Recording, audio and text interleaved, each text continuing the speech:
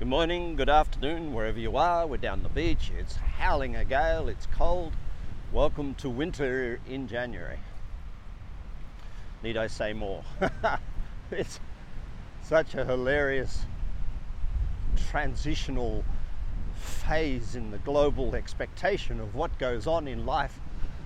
We've got COVID locking us in, not going to work anymore. We've got injections becoming compulsory in Melbourne, so you can't go to a cafe without showing your double vax certificate. Police sort of almost police state environment. We've got people walking around Sydney COVID positive, sharing the load. We've got corporations scrambling to reinvent supply chain operations, consulting firms whose books are overflowing. I heard yesterday one of the global consulting firms has increased their staff by 200,000 consultants in the last 6 months. Golly me, imagine the HR department work, getting that all on board, interviewing and what have you. Of course, supply chain, it's a mess. Ships can't sail, truck drivers are off the road, and the weather is screwing with it too. Resources are limited. China and some of the other countries have bottled up resource supply, so the lithium and what have you is gone nuts. It's incredible to watch the world change, and it's incredible to see how some people refuse to go along with it. There's a TV show for kids called Happy Feet. It's worth watching right now to see how the attitude of one little penguin can influence the world, and the attitude of a whole bunch of stalwarts saying things can't change and we've just got to muscle through it. It's a great little reminder in a joyful, fun, musical way of how important it is to look for new ways of being, new ways of living, new ways of operating, new ways of leading, new ways of understanding people and their dynamics. The word mental health has become such a ridiculous cliche. Mental health. Who in the world do you know has mental health? Only a dead person. Everybody's struggling. Everybody always struggled. Whether it's a war or a family or a divorce or Weight Watchers or job seeking or income or aspiration. Everybody struggles, and they call this struggle now mental health problem. It's not. Life goes up, life goes down, shit happens. We have to be able to adapt, just like the penguins, to deal with it. It's not going to get less. If you have the aspiration to go, oh, I'm looking forward to the world getting back to how it was, that aspiration is a problem in itself. Mental health, or let's say mental disruption, is the new normal. But we need to skill up. Just like Happy Feet danced instead of singing, we need to skill up on how to handle continuous and invasive, disruptive change. And I think if you can't handle continuous, personal, business, disruptive change, you're going to be one of those people, like in Happy Feet, standing on the mountain going, I don't want things to be any different than they were, we've just got to and trust in God, which is the message that the old folk standing on the mountain were calling out. Whereas we were given all the powers we ever need for life. We were given everything we need at the date of our birth. And nothing's missing, just changes in form.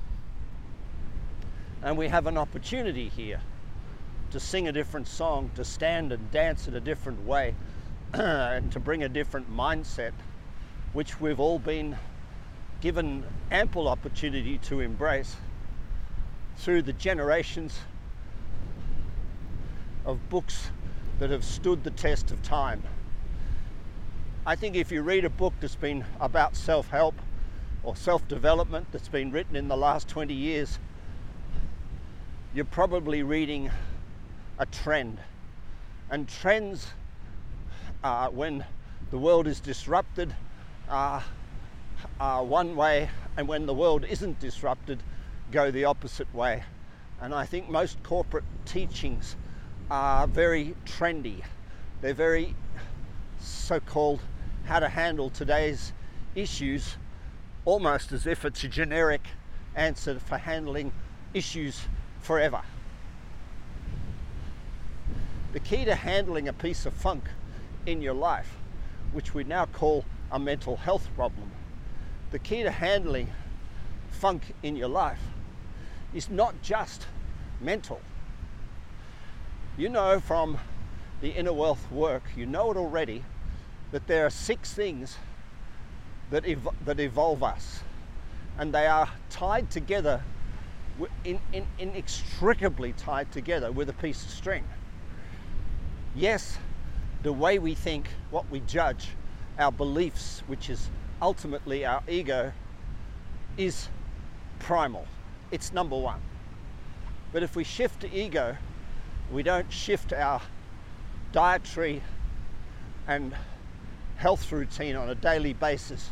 When we eat, how we eat, what we eat, when we exercise, when we don't exercise, when we walk, when we talk, when we sit still, when we stand up, our desk layout, the way we sit, stand, posture, if we don't yoga life, if you want to call it that or something, we don't get out differently,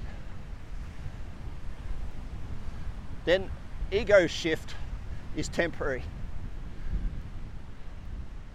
The third thing is if we don't change the environment, the clothes we wear, the undies we've got, the way we clean, the way we maintain, the way we decorate, the way we present, the way we associate with the environment around us, with dream boards that are continuously evolving and adapting, then the ego goes back to where it was, because environment drives ego more than any other thing in the world. Priorities is the fourth, which means we lower our self-worth when we work on low priorities. And priorities, in times when supply chain is shifting, priorities are shifting. That's our just at work. When COVID comes into our home, the priorities of our home, our values at home shift. Now, all of this shift is easy as long as we have a totem, an anchor, an appetite to live our purpose, to live our values. And we satisfy our home values, we satisfy the work values by satisfying our own values, and they link the two, and we find a happy feet. The fifth one is our vision.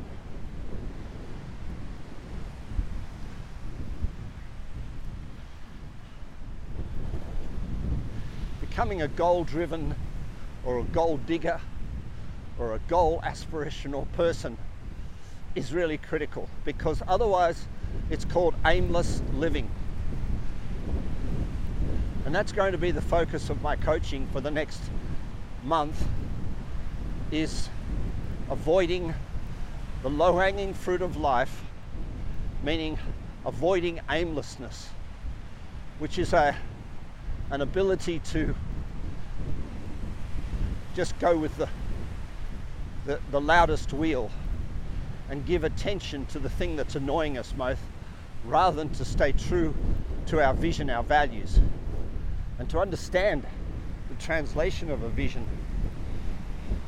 which is an aim, into a primary aim for the next period of time, next month, next year. becoming an aimful person. I think that's a new word for the dictionary, along with unfuckwithable. And finally, self-talk. You're in your head, talking to yourself, dealing with challenge, dealing with life, dealing with rejection. 24 hours a day, 7 days a week. And mental health isn't about responding to rejection or acceptance or success or failure. It's not about that. Mental health is about self-talk and having the ability to ramp up your self-talk when shit goes down and sustain it when there's no shit to worry about. 6 things, 6 steps, 6 daily exercises. I call it the power hour. It's not an hour. It takes 30 days to learn how to do it all. It takes 30 minutes to apply it all every single day for the rest of your life. And really, it's not about responding and reacting to the world. It's about maintaining a fixed and committed addiction to the adaptation process, to evolving, to staying relevant in the world, working on yourself. And if you're not working on yourself in all 6 areas of life, you're deluding yourself, and that's not right.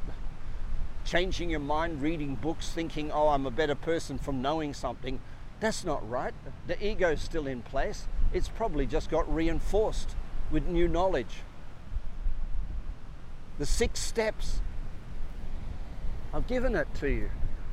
I teach it in 30 days. The 6 steps are how you stay in a state of whatever you want to call it, mental health or mental ill health. But you know that the you that you knew yesterday is not the you that you know today. And you adapt, and rather than whinge and complain and moan and groan, you find a way to tell a different story every day.